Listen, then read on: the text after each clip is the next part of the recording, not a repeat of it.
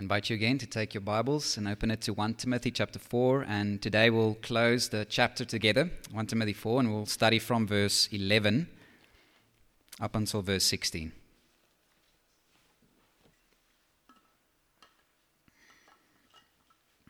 One Timothy 4 from verse 11. Command and teach these things.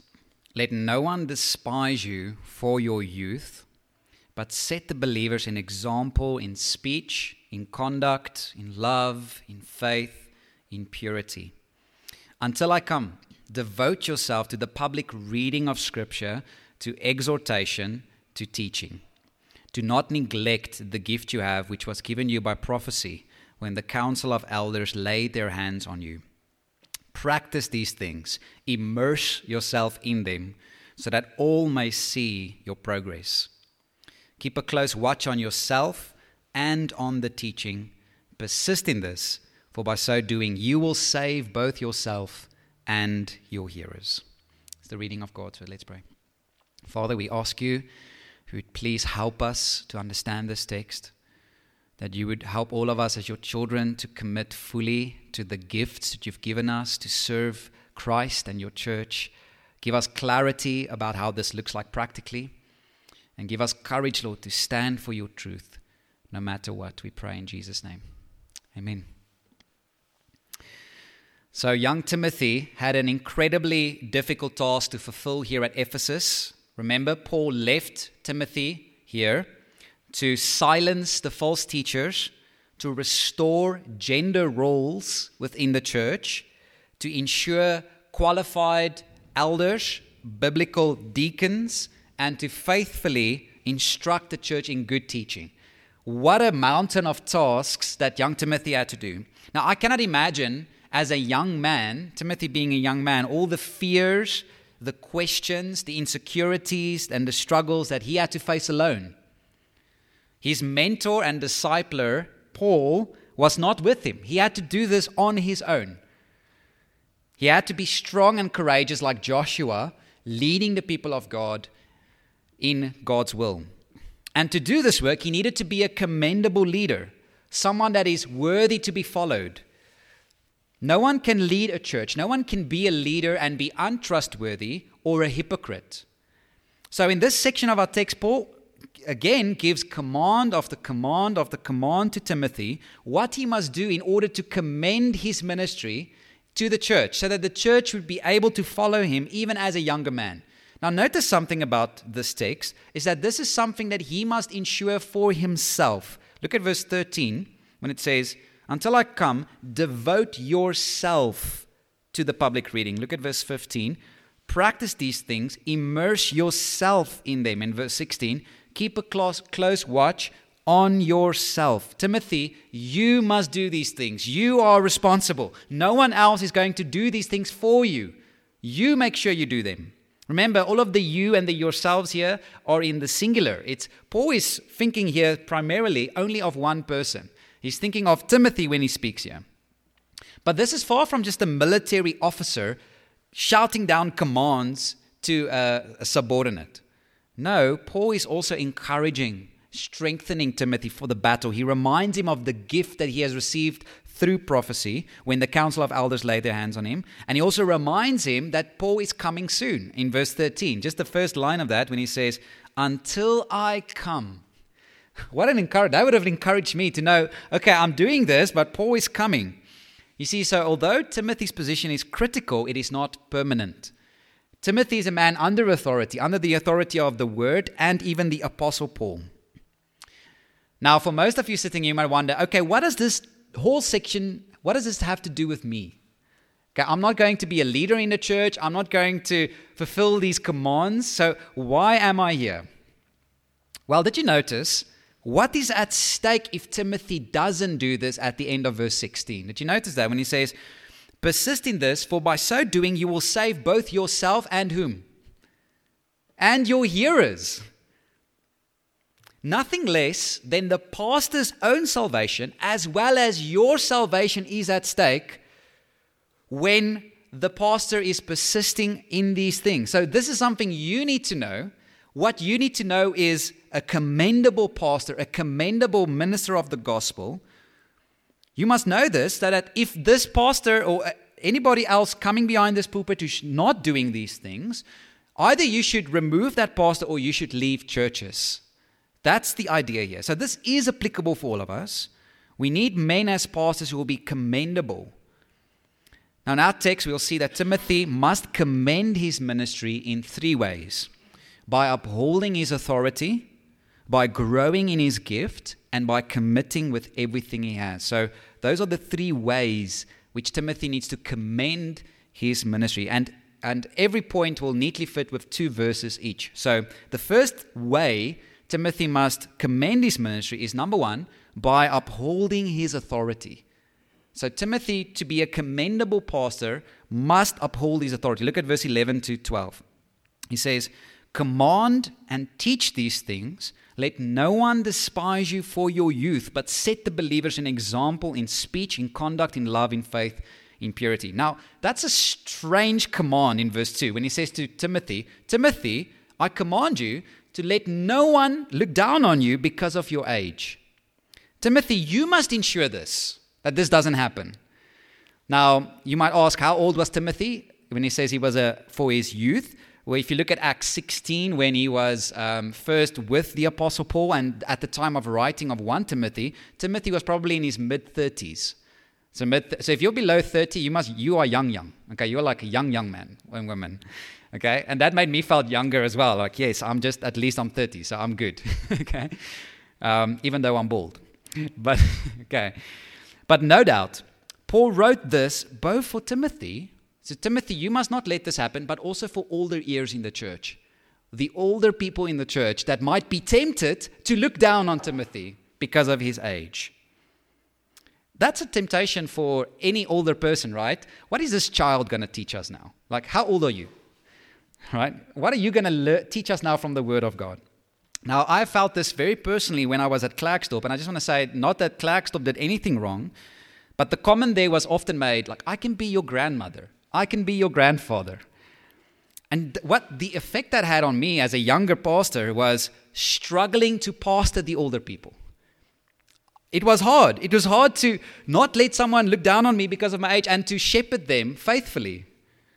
So now you might ask, how must Timothy do this? How can Timothy not allow people to look down on his age? Well, 2 ways. Number 1, by obeying verse 11. So how does he allow not anyone to look down on his youth? By doing verse 11, which says, "Command and teach." He must not let others despise him by not shrinking back in fear to tell older people and everybody the truth of God's word. He must command these things. There's authority when the pastor expounds the word of God faithfully to the people of God. So he's not to look at his age. He must look at his position and the word of God. Look at what Paul exemplifies this in Acts 20, verse 26. He says, when Paul says this, "Therefore I testify to you this day that I am innocent of the blood of all, for I did not shrink from declaring to you the whole counsel of God." I love that word shrink. Paul did not cower backwards in fear of telling everybody what they needed to know. He loved people more than he feared people. He was willing to lose relationships for the sake of speaking the truth in love. So Timothy must follow Paul's example. And we see this close connection not just with Timothy, but with Titus. Just look at Titus 2, verse 15, when Paul says basically the same thing. He says, "Declare these things, exhort and rebuke with all authority, let no one disregard you." You see, it will always be a scary thing to tell people what to do based on the word of God, especially when it's directed against their lifestyles, when people need to change the way they live or the way they think. But notice something, although Timothy must do this by commanding and teaching, he mustn't do this harshly. If you scan down to chapter 5, 1 Timothy 5, verse 1 and 2, it says, "Do not rebuke an older man, but encourage him as you would a father, or younger men as brothers." Okay? So even though Timothy must command even older men and women, he has to do that with the appropriate respect for their age. So you shouldn't treat them like just a buddy, like all the people, they're just like their buddy. And I think that attitude is reflected in the Old Covenant, Old Testament, Leviticus 19:32. This is something we should take note of when it says, you shall stand up before the grey head. I love that. And honor the face of an old man, and you shall fear your God. I am the Lord. Honor is due to older people. So in the Afrikaans culture, the oom-mantani aspect of that, I think that's good. I think that's a good habit, unless they tell you, please don't call me that. Then you honor them by trying to tell them on their name, which is very hard. I've struggled with that very, very long. But what is also clear from this passage is that because Timothy is to command and teach these things, and that he must not rebuke an older man harshly, that Paul expected Timothy to speak to older men and women about their sins, about their failures. Can you imagine how scary that must be, to go to an older man or older woman and to confront them with their failures and their sins that you've seen? Now, of course, with much humility, but this is what Timothy was to do. He mustn't let someone despise him for his youth and say, I can't do that, I'm a young man. It's like, no, you must be faithful. Now, the lesson for all of you is this.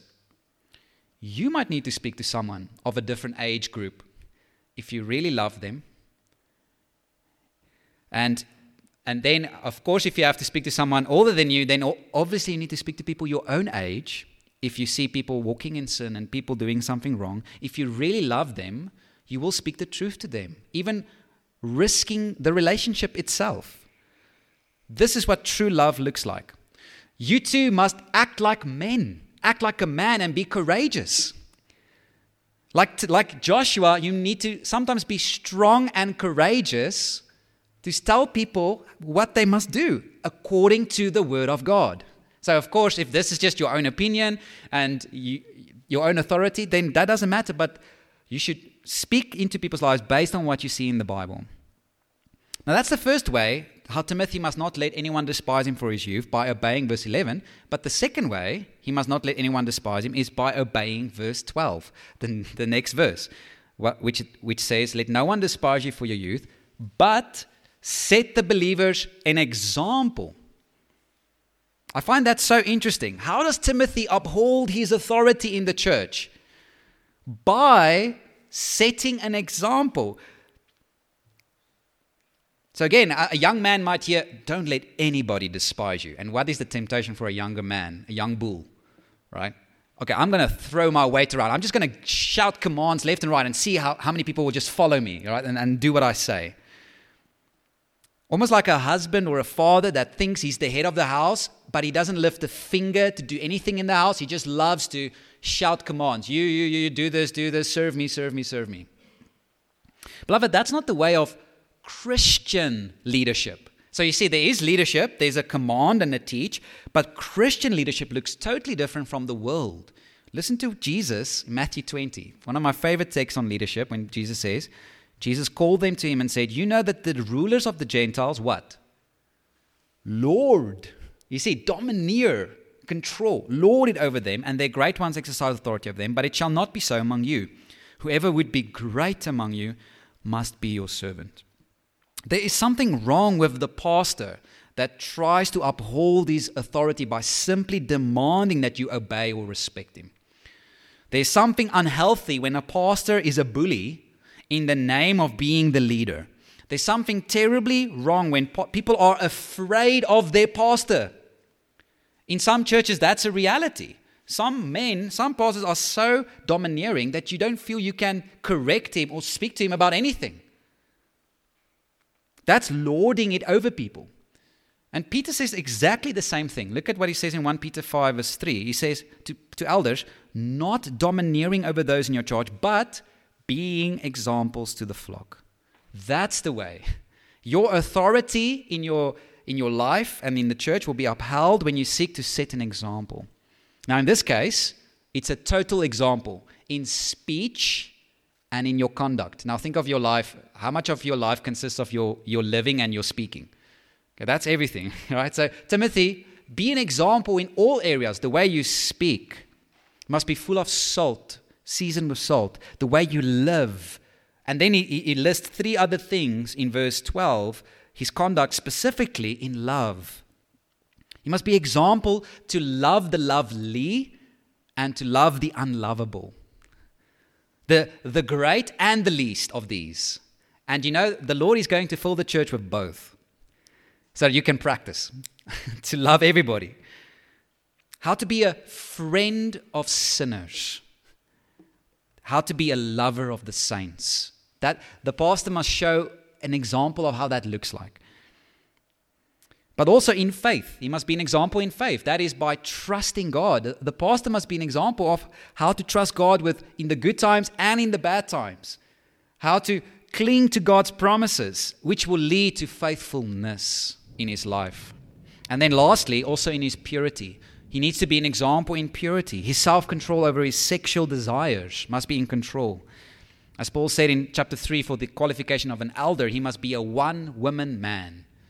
He must be an example of that, how that looks like. For younger pastors, scan down to chapter 5, verse 2. There's a way to do this when it says older women as mothers, younger women as sisters, in all purity. A younger pastor might be tempted to not treat younger women appropriately. So Timothy must watch himself, must treat younger women as his sisters with all dignity, all respect, all purity.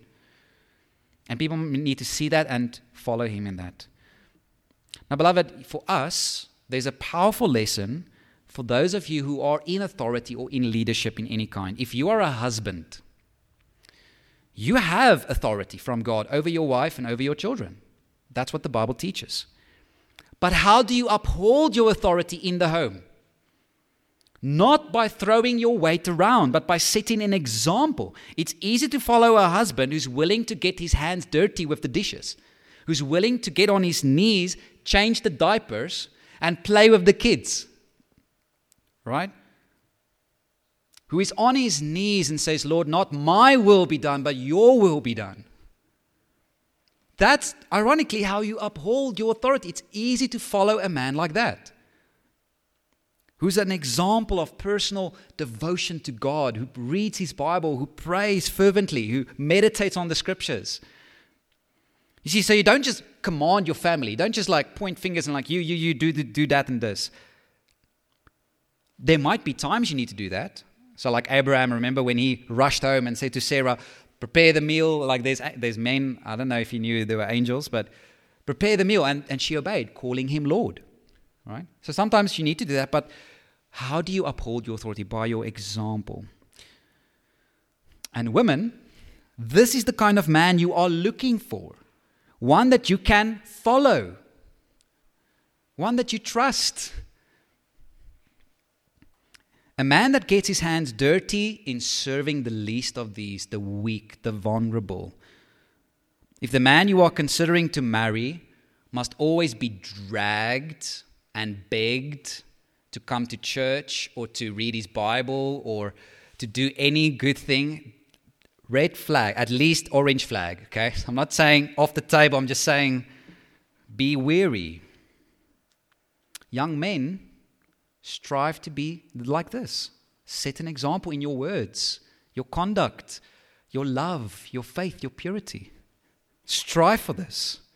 This is commendable. This is a commendable leader to be like this. So Timothy, the first way you commend your ministry is by upholding your authority. But the second way to commend his ministry is by growing his gift. Growing his gift. Look at verse 13 to 14. It says, until I come, devote yourself to the public reading of Scripture, to exhortation, to teaching. Do not neglect the gift you have, which was given you by prophecy when the council of elders laid their hands on you. So again, these two verses are closely related, and therefore we can put them together. So the question comes up in our minds, what gift did Timothy get? What was this gift? We see that this gift was given, and I think a better translation is confirmed by prophecy. So I don't think the gift was given through prophecy. I think it was confirmed by prophecy that he has this gift, that the Lord really has called him. Just page over to 2 Timothy 1. 2 Timothy 1 verse 6 says, Paul says, for this reason I remind you to fan into flame the gift of God which is in you through the laying on of my hands. For God gave us a spirit not of fear, but of power and love and self-control. It seems that when Paul says, do not neglect the gift and to fan into flame the gift, that this was a temptation for Timothy to let it die, to let the gift that he has received, maybe because of the fear of the people in the church, maybe because of the discouragement of being a younger man, or it might have just been plain laziness. It's hard work to grow your gift. But Paul says, don't neglect this gift. Fan it into flame. Now, what is this gift? At the end of the day, we do not know. We don't know. The Bible doesn't tell us. But I do think verse 13 is a clue. So if you go back to 1 Timothy 4, you read verse 13, Paul says, until I come, devote yourself to the public teaching or reading of Scripture, to exhortation, to teaching. I think this gift might have either been the gift of teaching itself, to be able to teach, or a gift that is closely associated with the preaching of God's word or teaching of God's word. And he says he must devote himself to this. And here he is commanded to grow the gift in 3 areas: public reading, exhortation, which I think some translations says preaching, and then teaching. All 3 of those things are important. The practice of reading the scriptures at church was a practice that was carried over from the synagogues. Remember, in those days, the ordinary believer didn't have a copy of their own Bibles, their own scrolls. So they relied on the reading of the scriptures at church or at the synagogues to be able to hear the word of God. So the reading was a very precious moment for many people, right? And look at this practice. We see it, for example, in Acts 13. Look at Acts 13, verse 15. When it says, after the reading from the law and the prophets, the rulers of the synagogue sent a message to them saying, brothers, if you have any word of encouragement, this is the same word of exhortation in our text, for the people say it. So, by the way, that's why we have in our services a dedicated section where we just read the Bible, where our goal is not to explain it or to teach it, but just to read it, just to hear the words of God, because we believe that faith comes from hearing, and hearing through the words of Christ. I think it's a sad loss in any church when the reading of Scripture is neglected. But reading alone is not enough. It says reading and exhortation, preaching, encouraging. I think that goes back to verse 11, commanding people to do what the Bible says. So there's a reading, and then it is rubbed in the hearts of God's people to say, now go do it. God has designed this, what we're doing now, this assembly, to include the reading, the preaching, and the teaching. And there's something within preaching that gives us special encouragement you don't get from just reading or just hearing. It gives us specific resolve and encouragement to do what God has said. Preaching puts petrol in the tank, wood on the fire, zeal in our hearts to simply go and do what we've just heard. Right? And this is why, beloved, I am never surprised when people consistently neglect the meeting and the gathering of the church and just have a low zeal for God. They are missing out one of the key things God wants to do in their lives. You know, most of you have probably heard of these verses before. So it's not necessarily to just learn new information. Often it is just to hear, go do it. That's the function of preaching. Now let me pause here and try to answer a very common question we have in our times. Okay, Timothy's gift was very clear, right? It was clear, it was prophesied, he knows. How do I know what my gift is? Have you ever asked that question? How do I know what's my spiritual gift? Now, Paul Washer, in an interview, answered this so well, I'm stealing that. And I'm going to give it to you. You see, pastors are thieves that have stolen from other thieves. Okay, that's what I'm doing here, okay? But listen, he said, and I think it's so helpful, the way you don't discover your gift is through a questionnaire, okay? Or a question or a psychological test that tells you at the end of the day, boom, there's your spiritual gift. That's not the way. The problem with that is even unbelievers can fill it out and discover their spiritual gifts. So then it's not really spiritual, is it? It's not something that the Holy Spirit gives in that idea. And also, the early church didn't have any questionnaires to find their gifts or discover their gifts. Okay, but the first and the most important way for you to discover your gift is to saturate your mind and your thinking in the Word of God. Romans 12 verse 2 is such an important text about how to know the will of God for your life. Listen to this. It says, do not be conformed to this world, but be transformed by the renewal of your mind, that by testing you may discern what is the will of God, what is good and acceptable and perfect.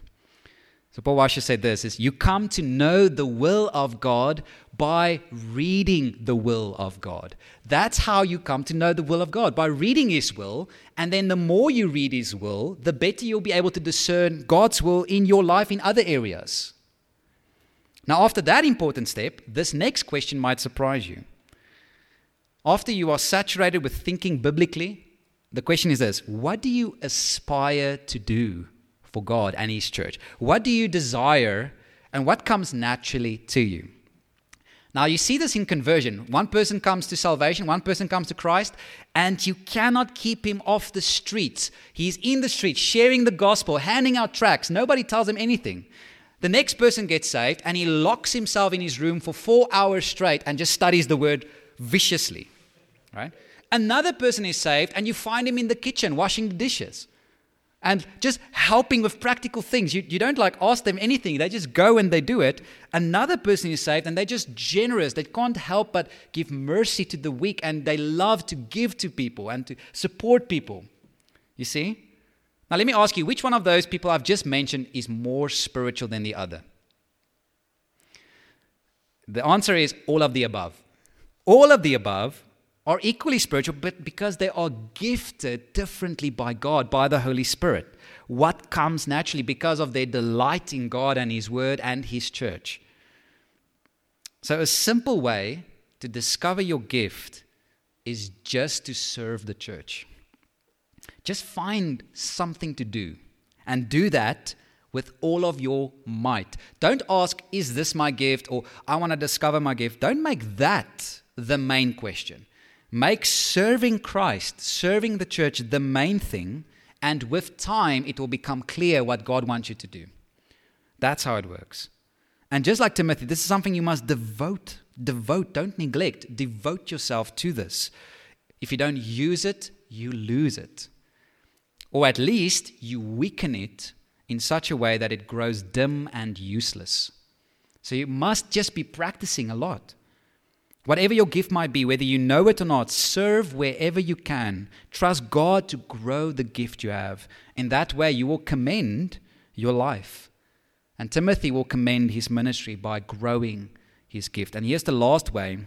The last way Timothy is to commend his ministry is by committing with everything he has. Commit his everything. We read that in verse 15 to 16. He says, practice these things, immerse yourself in them, so that all may see your progress.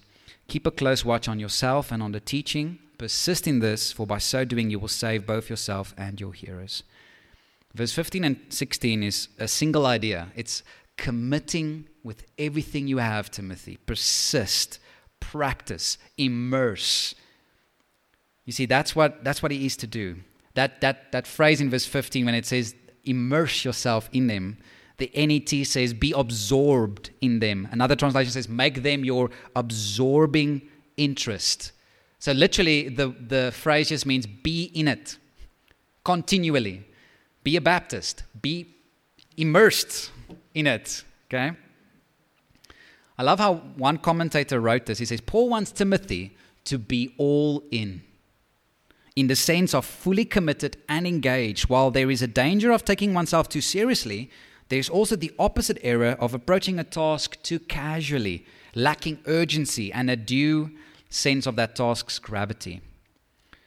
So he must be so committed to the gift he has, to shepherding the church, to growing, that all must see his what? In verse 15. His progress. That's the true test. Hard work results in progress, but laziness, half-hearted commitments leads to stagnation and backwards going, right? Going backwards and destruction. Now, this gives us a very important truth for pastors, and I hope you hear me well now. Pastors are in the middle of their sanctification. Timothy is to work and be immersed to make progress, not to be perfect. That day only comes when either Christ comes or we die. He must make progress, and he will continue to make progress on this side of eternity until Christ comes. Even Paul himself said that he wasn't a perfect man. Philippians 3 verse 12, he says, "Not that I have already obtained this or am already perfect, but I press on to make it my own because Christ Jesus has made me his own." So even Paul says, I'm still making progress as an apostle. I'm still growing in my sanctification, my holiness. So no pastor nor any Christian must ever think this: I've arrived. I know everything I need to know about the Bible, about God. I'm done with my holiness, my sanctification. Especially pastors, because it is so tempting to give the idea that pastors don't have any struggles, that they don't have any weaknesses, that they don't have any seasons of doubts. Why not? Why is that something pastors shouldn't do? Well, first, it will be hypocritical. It's just simply not true that pastors don't have weaknesses and doubts and sins that they struggle with. Every pastor, every Christian leader still struggles. If anyone says he has no sin, he deceives himself and the truth is not in him. That's what John says. But secondly, it won't just be hypocritical, it will also be incredibly discouraging for the flock. Discouraging. Why? Because the ordinary saint that just always struggles, that just battles forth with his doubts and his weaknesses and things like, but yeah, pastors never struggle with that, leaders never struggle. And that is why, beloved, I ask this every growth group, and I ask it here from the pulpit: pray for my godliness. Pray for my holiness, that I would be holy as a pastor. I need your prayers, and that's why I pray for one another. Carry one another's burdens. We need to never think. So don't come to church and try to put on a facade or a picture of yourself that you don't have struggles, you don't have any weaknesses. What a good church we would be if we are able to just confess our sins to one another, struggling with weaknesses. Brother, help me. Sister, help me. I need wisdom. I need counsel. I just need your prayers. I'm struggling with this. The commitment required of this pastor to be all in is also required of every saint. Look, listen to Romans 12 verse 11. It says, "Do not be slothful in zeal, be fervent in spirit, serve the Lord." So the question for all of us is, are you fully committed to Christ and serving him and his kingdom? Are you all in? Or are you checking things out? Are you waiting for things to happen? No, you must immerse yourself in these things, in the word, in prayer, in the lives of messy Christians, messy lives, right? We need to be involved in one another's lives. And again, what's the goal? Is to make progress. Don't say, I need to, I've said this last time as well, like memorize 1,000 verses for next Sunday. Don't do that. You're not going to get it right. Say, I just want to make progress for next Sunday, next week. I want to make progress in this. And this is done by doing verse 16. And this is the last verse we're looking at. Look at verse 16. It says, "Keep a close watch on yourself and on the teaching. Persist in this, for by so doing you will save both yourself and your hearers." It's a temptation for especially pastors, because they are teaching the word of God, to not watch themselves, to start living double lives, to start living a hypocritical life. They preach the truth while they live. They don't have any control over their sins in private. And so with you, beloved, don't just think just because you're sitting here, all is well. You need to watch your heart. You need to watch yourself. You need to have frequent conversations with your own heart about where it is. Is it still zealous for God, serving him, all in, committed to him and to his kingdom? And Timothy is not just to watch himself, but he's also to watch his teaching. As one person said, this is not a quick checkup. It's not what Paul has in mind, but a consistent attention. But what is surprising is the reason he gives. Did you notice in verse 16, why must Timothy do this? Because for by so doing, you will save both yourself and your hearers. If Timothy does not watch himself and not watch the teaching with persistence, he will be lost and all his hearers will be lost as well. Pastors are like those leading a group of mountain climbers to a summit. So as the leader of the mountain climb expedition, he must be he must be fit, somewhat fit. He must know the path. He needs to give clear direction for the rest to know where the next step is and where to go. If not, if the leader doesn't do this, if he doesn't watch himself, he himself will fall and die, and all those who follows him will fall and die as well. Such is the pastor. He must watch himself. It is a common feature that the church believes what the pastor preaches. And so if the pastor doesn't watch his doctrine, if he doesn't preach the truth, he will mislead many people. And so the pastor must watch himself, and you need to watch himself, yourself, and the teaching as well. Be sure that the gospel is preached. That's the way the Lord has designed the church. The way God keeps us saved is through the ordinary means of grace. I remember once I was going to church and I prayed this to the Lord. I said, Lord, if this week is one day longer, I am no longer a Christian. I'm done. It's too difficult. It's too hard. And then I came to church and we're singing these songs and I'm hearing the Bible preach and I'm like, I'm such an idiot. Lord, thank you that you are so good. And it just, I just felt like I was saved once again. Just kept once again from being lost. And that's what God wants to do for you. He keeps us saved. Eternal security is a community project. To not lose your salvation is a community project of saints and pastors and elders.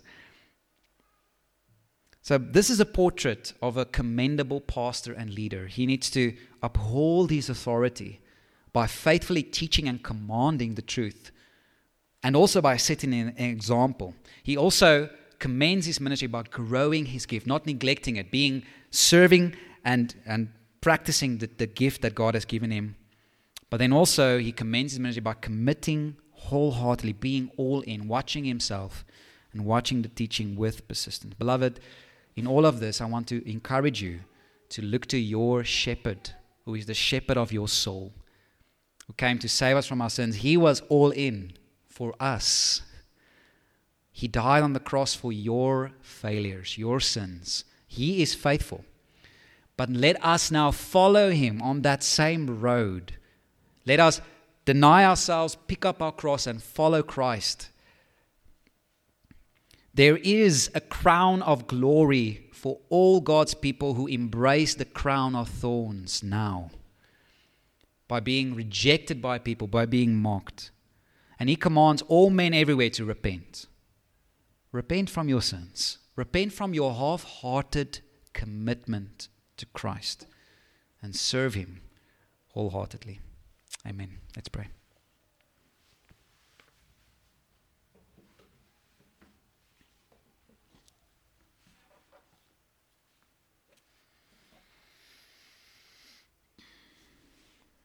Father, thank you that you know our deepest fears and insecurities and sins, and that you encourage us on a weekly basis through your word, Lord. Thank you for your precious word that keeps us in the faith, that stokes the fire of zeal for us. Lord, it is a great temptation for myself and for many of us, Lord, to become complacent, to neglect the gift you've given us, the gifts you've given us sometimes. Oh, Father, we pray that you would help us to follow Christ wholeheartedly and commit and give ourselves to him. Those who might not know you, that you would draw their hearts to Christ, show them that only Christ, there is life and life to the full.